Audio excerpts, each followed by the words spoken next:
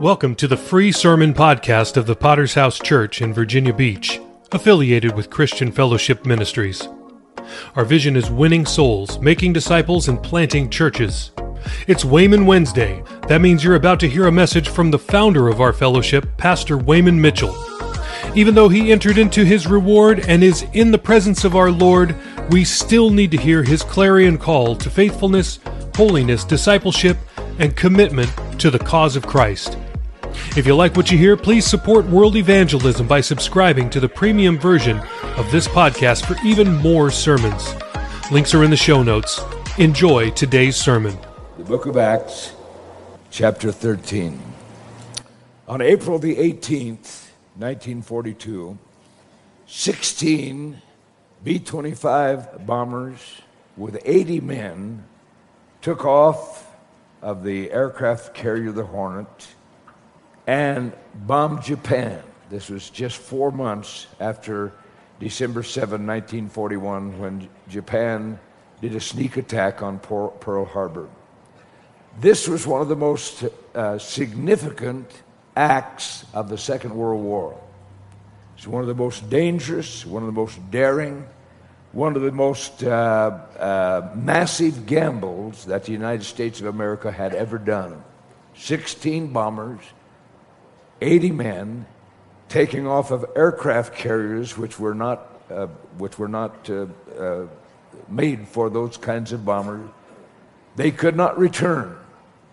They were to bomb Japan, go on into China, which had been occupied by Japan, land if they could, and find the underground to get out and try to get back to America.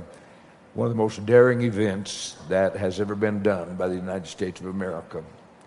Jimmy Doolittle and his 16 B-25 bombers pulled this off, and it was immensely significant. I'll say a little more about that a little bit more down the road. Here in the text that I'm going to read tonight is a defining moment of the church. And that defining moment is a daring venture in world evangelism and in church history. It's a watershed moment. During the event that we're going to read about this morning, or this evening rather, the course and history of evangelism and church planting was set. And this was one of the defining moments of the New Testament. Acts 13, read with me, 14 verses, Acts 13, beginning of verse 1.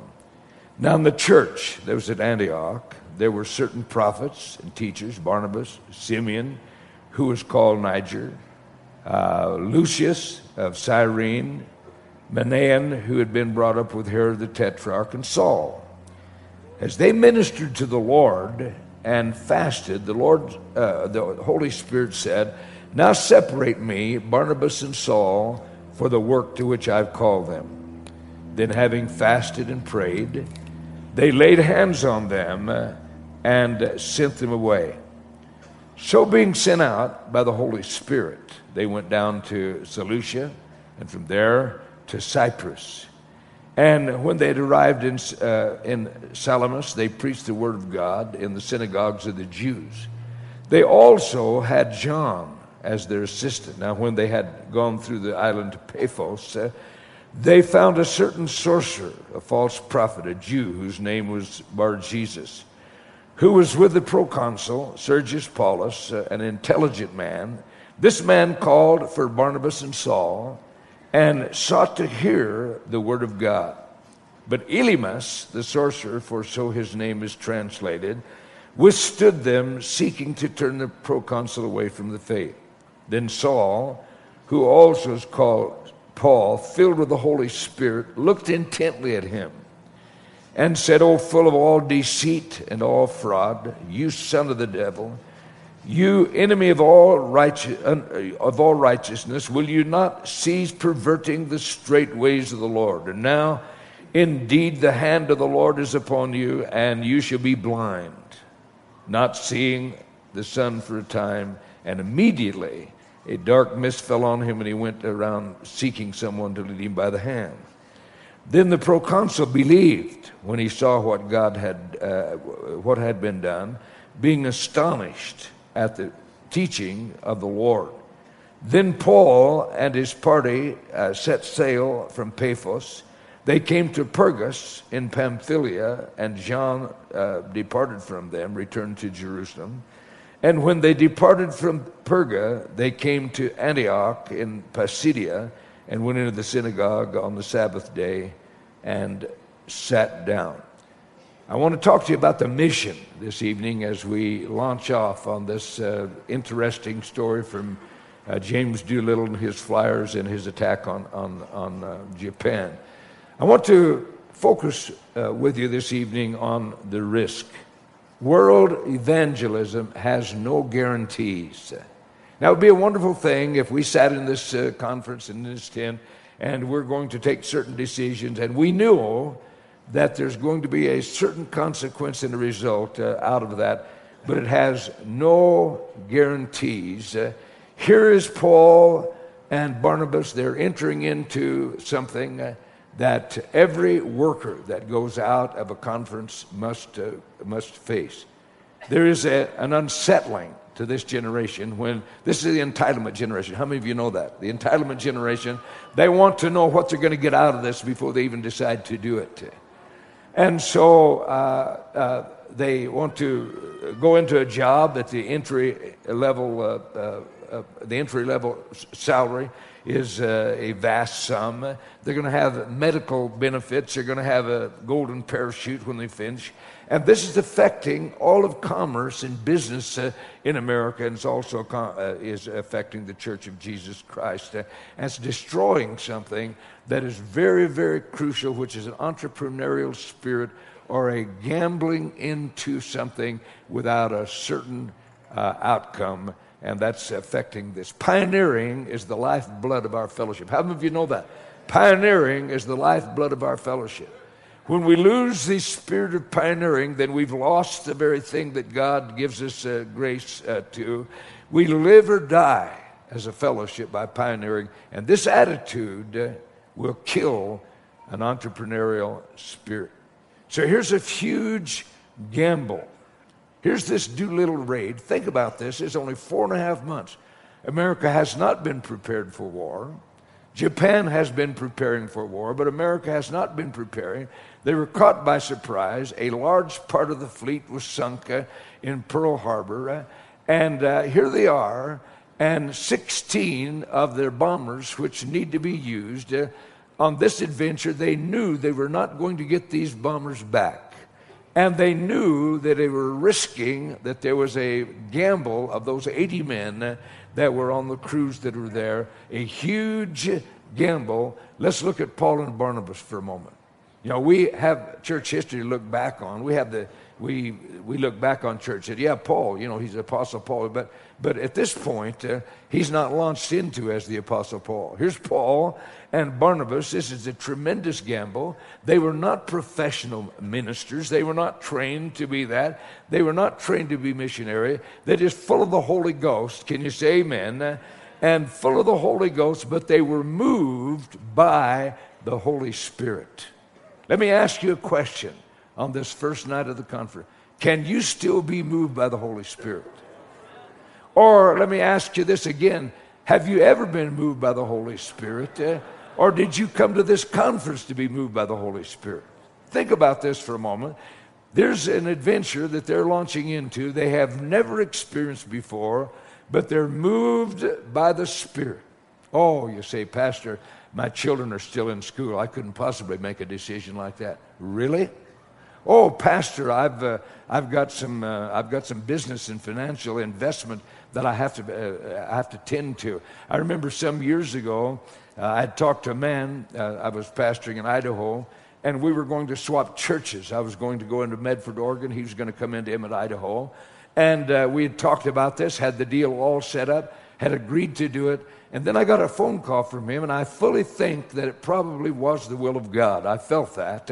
I got a phone call from him, and he said, Pastor Mitchell, I can't do this because I've got a little business on the side. It's a cattle feeding operation, and I can't, the timing's wrong. I can't possibly do that.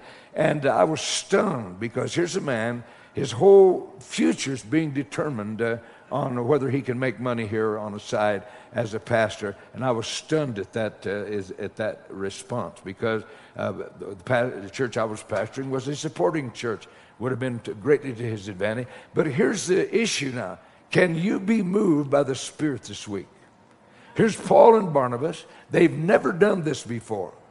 But the Spirit of God moves upon them, and here's the key now to what we're going to do this week. Jesus into his disciple.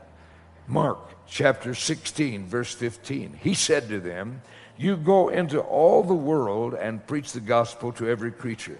Verse 20, and they went out and preached everywhere, the Lord working with them and confirming the word through the accompanying signs.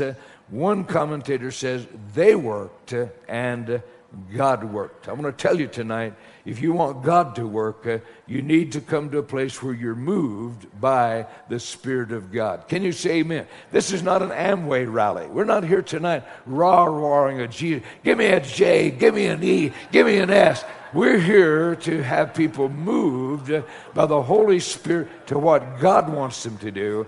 And the Scripture says as they did that, the Lord worked with them and confirmed the word with signs following. Now, I have to be honest with you. We're not disguising the risk tonight. In the book of Acts chapter 15 and verse 26, it seemed good to us, being assembled with one accord, to send chosen men to you with our beloved Barnabas and Paul, men who have risked or gambled or hazarded their lives for the name of our Lord Jesus Christ. Now, when Jimmy Doolittle began to put this raid together, it's almost a miracle that the leaders in America gave him the permission to do this. This was a volunteer effort. They knew the danger that was involved. They knew that they're not going to be able to come back to those carriers in safety. They knew that they're going to have to land those bombers in China if they possibly could, or bail out of those bombers. And when they volunteered for that, they knew that they were risking their lives. So let's come back to Barnabas and Paul, because the Scripture says these are men who hazarded, who risked. These were men who gambled their lives for the Lord Jesus Christ. I have to say tonight that we're not always successful in everything we do. Can you say amen? We aren't always successful. I had a call from Pastor Ruby a month ago, I think, and he's filled with despair. He's had to bring a worker out of China. He's had to bring a worker out of Sri Lanka, and he's feeling the weight of that. And actually, he's whining. I think he was whining a little bit, But I said, Richard, this is the turf we're on. We're gambling. When we send men out, we're gambling. We have no guarantees that we're going to get a certain return upon this. And when we begin to enter into this, we need to tell you tonight that we're operating in China. China is a huge gamble. We go into China, we don't have a right to be in China to do what we're doing. We didn't have permission in India legally to do what we've done in India. So when we're talking about sending workers out, there is a huge risk that is involved. There's massive amounts of money that is put out in these. And we've had some of these churches stolen from us. That may happen to us. We've had defectors after massive investment that have defected from us. But this is the mission. Can you say amen? The mission is we're going to do what we have to do to make inroads to the devil's kingdom, to rescue souls for Jesus Christ. This is the mission, and that's what we're going to do. I want to talk to you about the men. This is the key to all that we're doing. I know that James Doolittle, and according to Tom Brokaw, he's a part of the greatest generation. And when he took his crew, they were part of that generation. They knew that they're not going to come back and land on those aircraft carriers. Their future was absolutely uncertain. They knew that they had to land in occupied China. I think one of them landed even in Russia, spent years in Russian prison. But they were what another has written, they were citizen soldiers. These were men in the greatest generation who were normal people like you and I, but rose to the challenge of America being assaulted to protect our country and our interest. And as they left, many of them were 18 and 19-year-old young men, had their whole life ahead of them. They entered into the military, and this is called the greatest generation. But I want to tell you, there's more.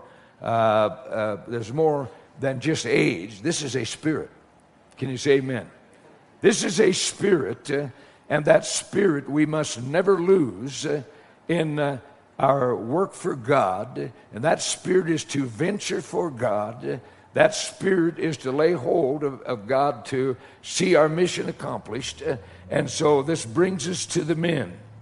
They departed Cyprus, the Bible says, and Seleucia, and went to Perga. That's in Turkey. And these are other nations. These are other societies. And this is where they went. And this is the arena that we're in. Joe Campbell just called me last week, and he was asking me, have God ever spoken to me plainly? And I related to him. He may use this in his sermon later. But I was praying on Ruth Street on the platform many years ago.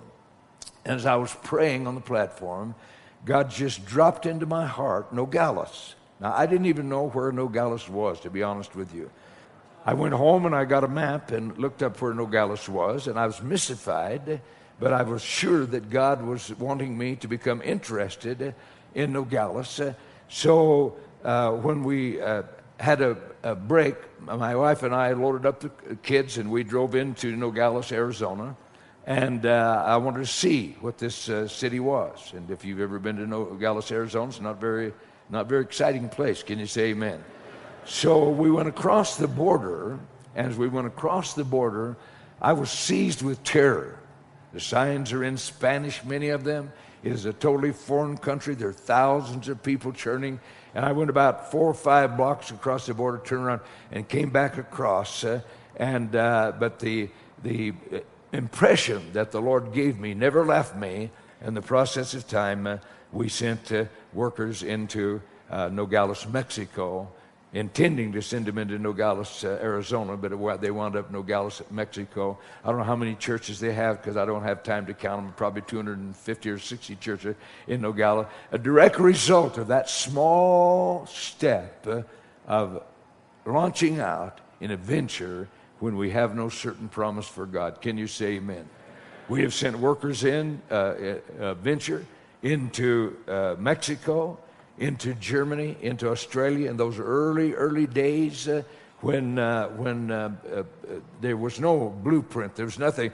We didn't have a proven ministry that this is going to work. Just last January, we sent workers into South Korea, into Japan, and into China. And I want to tell you, these are staggeringly expensive places to operate. To get a building in South Korea, to get a house to live in, Bobby Montoya's had to put down a deposit they hold. It's legal. We're going to get it back. $30,000 just to obtain a house, and then you have to pay the rent on top of that. To get a building to securely is $30,000. That's American dollars. And so we're talking about expensive markets. China, Japan, these are expensive markets. They're not cheap. We're talking about thousands upon thousands of dollars. And so the blessing that we have is we have men and women that are willing to gamble their lives and lay their lives on the line. This is bringing us the wonderful blessing that we have as our fellowship. Listen to this poem. I've read this before. I want to read it again. God, give us men. The time demands strong minds, great hearts, true faith, and willing hands. Men whom the lust of office does not kill. Men whom the spoils of office cannot buy. Men who possess the opinions and a will. Men who have honor. Men who will not lie. So let's think about the men. Here Jimmy Doolittle had 80 men. These men volunteered, and the reason that they volunteered is they believed that they had a cause worth giving their lives for. Listen to this fantastic testimony about Captain Jeremiah Denton. He was a prisoner of war in North Korea for 7 years and 7 months, including 4 years in solitary confinement. America watched with unabashed emotion the day Captain Denton was released and returned to his native America. He arrived home on a plane that taxied up to a strip of bright red carpet, banked by hundreds of microphones, reporters, and photographers. When he stepped off the plane and came and onto the carpet, we all watched with bated breath, anxious to hear his first word. We didn't have to wait long. With a face deeply etched by suffering, yet with a voice that was clear and strong, the captain said, "We are honored to have had the opportunity to save our country and serve our country under difficult circumstances."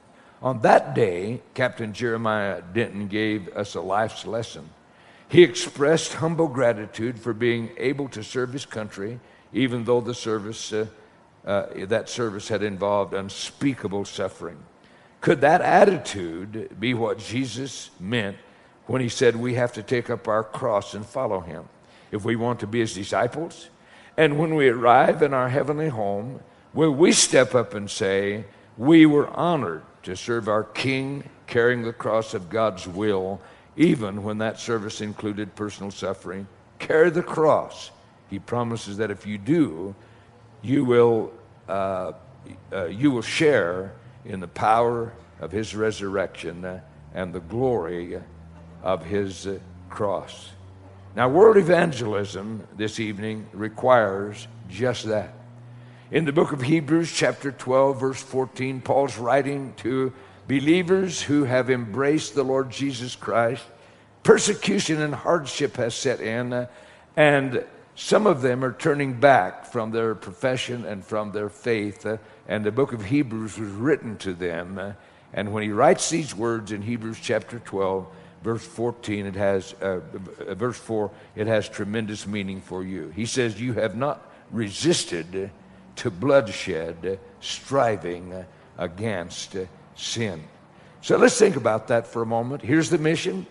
Here are the men and the women that must step up to the plate. They must make themselves available. They must risk, because there is risk, but that's what it's going to take for world evangelism. And I trust God can still move people in this conference. Let's think about the goal for a moment. We must be willing to commit. When we're talking about world evangelism, we're talking about a long-term mentality. From time to time, we have people, they kind of enter the arena a little bit. They want to wave the flag. They want to rah-rah. But you see, world evangelism is a long-term commitment. It's nice for people to get excited for a moment, but when the suffering, the hardship, the reversals, and the things don't turn out correct, then you're going to have a mentality. I'm into this for the long haul. Can you say amen? I'm into evangelism. I'm into church planting. I'm into missions. I'm in it for the long haul. And this is why Paul wrote to the Philippian church in Philippians 4:15 and 16. He said, "Now you Philippians know that in the beginning of the gospel, when I departed from Macedonia, no church shared with me concerning giving and receiving, but you only." And listen to this. "For even in Thessalonica, you sent once and again for my necessities." This is the arena that we're in. We're in the arena for the long haul. That means that some things that we do fantastically turn out. We thrill to them. We have reports of them. Some things don't turn out so fantastic, but it doesn't matter. This is the calling that we have. Can you say amen? And the goal is to respond, and we're going to leave the books and the accounting for that with God. In 2 Timothy 3, verse 16, the Apostle Paul says, "All Scripture is given by the inspiration of God and is profitable for doctrine, for reproof, for correction, for instruction in righteousness, that the man of God may be complete, thoroughly equipped for every good work. We have this book, hallelujah. Can you say amen? We have this book. In this book is all the glory of God's power to accomplish what He has called us to do. And when the Scripture says thoroughly equipped, it means that God has furnished everything that we need to finish the task. Now, we're talking about unforeseen circumstances. When these men launched off on this, as I've said before, there's unforeseen circumstances. The problem is we're creatures of time. Can you say amen? We're creatures of time, and we calculate and we prioritize life according to our own view and according to our own calculation. Zechariah 4, verse 10 gives us a tremendous statement. Listen to this. For who has despised the day of small things? For these 7 rejoice to see the plumb line in the hand of Zerubbabel. They are the eyes of the Lord, which run to and fro throughout the whole earth. Now think about that for a moment, because what the Scripture says, don't despise the day of small things. What we have to decide is this is what God called us to. And if it's what God called us to, we need to stick to the business that God has given to us, because what He is building, He sees the future in. What profound statement in that statement in Zechariah. Don't despise the day of small things. You know, this is rebuilding the second temple, and all is involved there, and this is related to that. But it has a principle that goes far beyond that. And what the prophet said, God's doing this. So don't despise what seems to your mind to not be fantastic. Make sure that you're doing what God called you to do, and He will calculate the results, because there's incalculable elements in everything that happens in life. Look back at this raid with Jimmy Doolittle. This is 4.5 months, not quite 4.5 months, after Japan bombed Pearl Harbor. Japan is armed to the teeth. They have warships. They are prepared for this. Yet Jimmy Doolittle persuaded the commanders of America, let me take these bombers. We can take them off of the Hornet aircraft character. We can't re-land, but we're going to get off close enough that we can bomb Japan, and we'll shake these people in their arrogance. And they successfully did that. They stunned Japan. When they did that, Japan was stunned, and the Japanese pulled their carrier fleet back out of the Indian Ocean to protect the homeland. They didn't know where this came from. They had no idea what this had done, because they could calculate as well as Jimmy Doolittle could, and they knew that that they couldn't take off and get back on these carriers. But it stunned them, and it shocked them, and it brought the populace to such an upheaval that they pulled their fleet back from the Indian Ocean. And as they did that to protect the homeland, this contributed to Admiral Yamamoto's decision to attack Midway Island. And when he attacked Midway Island, it was a total disaster. Much of the Japanese fleet and navy was destroyed attacking Midway Island. It turned the course of the war and had a decisive decisive moment in the outcome of that war, because it turned the course of the war. Here's this one action. Sitting here this evening as you make an application, I wonder if you could contemplate with me, perhaps, how great an impact in a spiritual dimension that you will make by obeying God and doing what He's dealing with you about.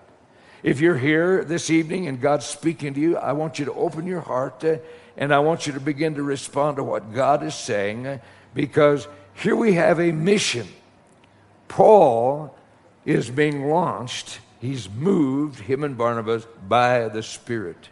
Acts 15 and verse 19 was a huge factor in the future of the church of Jesus Christ, because They were still trying to decide what they needed to do. It had not fully grasped their hearts that God's plan for the Gentiles was the main thrust of what he's doing. And in Acts 15 and verse 19, they're having a council to decide. And he says, therefore, I judge that we should not trouble those from among the Gentiles who are turning to God. So here is a future-shaping action, Acts 13, as we read this scripture.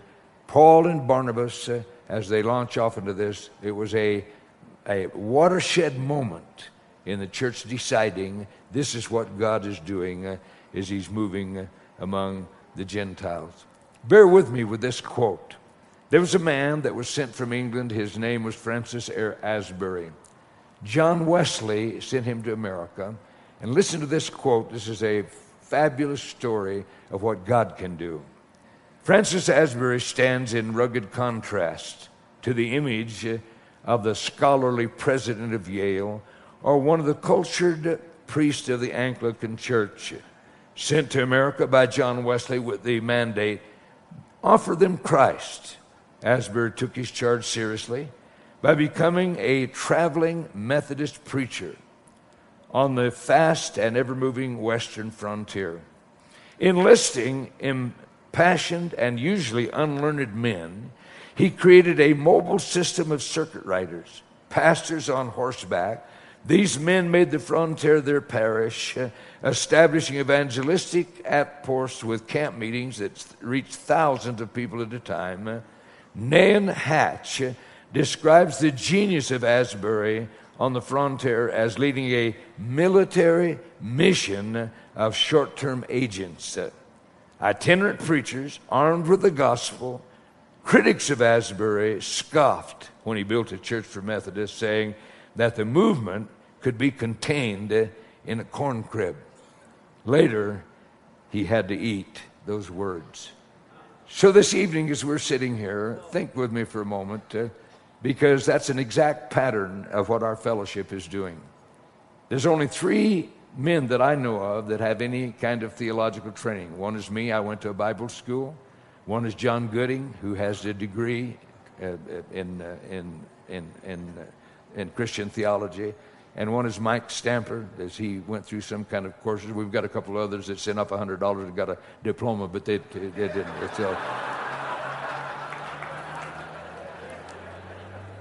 But our fellowship, as I've said before in some places, is a lay movement. It is a movement of men and women filled with the Holy Ghost that have embraced the mission that God has given to us and have given their lives to this. And we said in this conference this night, now remember what I said, can you be moved by the Spirit of God? So, well, Pastor, as soon as I get my kids raised, it'd be too late then. Well, maybe not too late, but you'll be a decrepit framework of what you are now. Pastor, I would like to, but if I leave where I am, they've got a program. I get braces for my children's teeth here. That's important. Children with crooked teeth will never make it in life. Well, Pastor, I'd really like to, but I've got some irons in the fire, and I asked you a question. I didn't ask you those questions. I asked you, can you still be moved by the Spirit of God? This week is a week of wonderful challenge. The world is before us. We're hearing reports come in from the islands of the sea. We're hearing reports come in from the Orient. We're hearing reports coming in from Africa. We're hearing reports coming in from South America. God is at work. Hallelujah. I said God is at work. God is at work. Pastor Campbell gave this wonderful illustration for confidence. God is at work. And so I want to put you this question this evening in these closing moments. What will you do this week? If you're a pastor, what are you going to do? Because a defining moment is right before you. Will you release the workers that God's put into your hand? Say, well, Pastor, he's He puts a lot of money in the offering plate. I don't know if I can release him. That wasn't what I asked you. I asked you, can you be moved by the Spirit? Will you release those talented people that you have, that God has given to you, that you're still saying, well, they're not quite ready yet, I'm still working? How ready were you when they sent you out? See, here is a tremendous scripture, and in the face of sacrifice, in the face of uncertainty, in the face of only God knows what is going to transpire in our world, I want to tell you, God is still at work. Hallelujah. He still is saving people, and He still is building the kingdom of God, and He's talking to you tonight. I want every head bowed. I want every eye closed. Thanks again for listening to the free version of the VBPH Sermon Podcast, where we post sermons on Mondays, Wednesdays, Fridays, and Sundays. We also have a premium version of this podcast, which posts sermons and interviews every single day of the week. So why would you want to subscribe?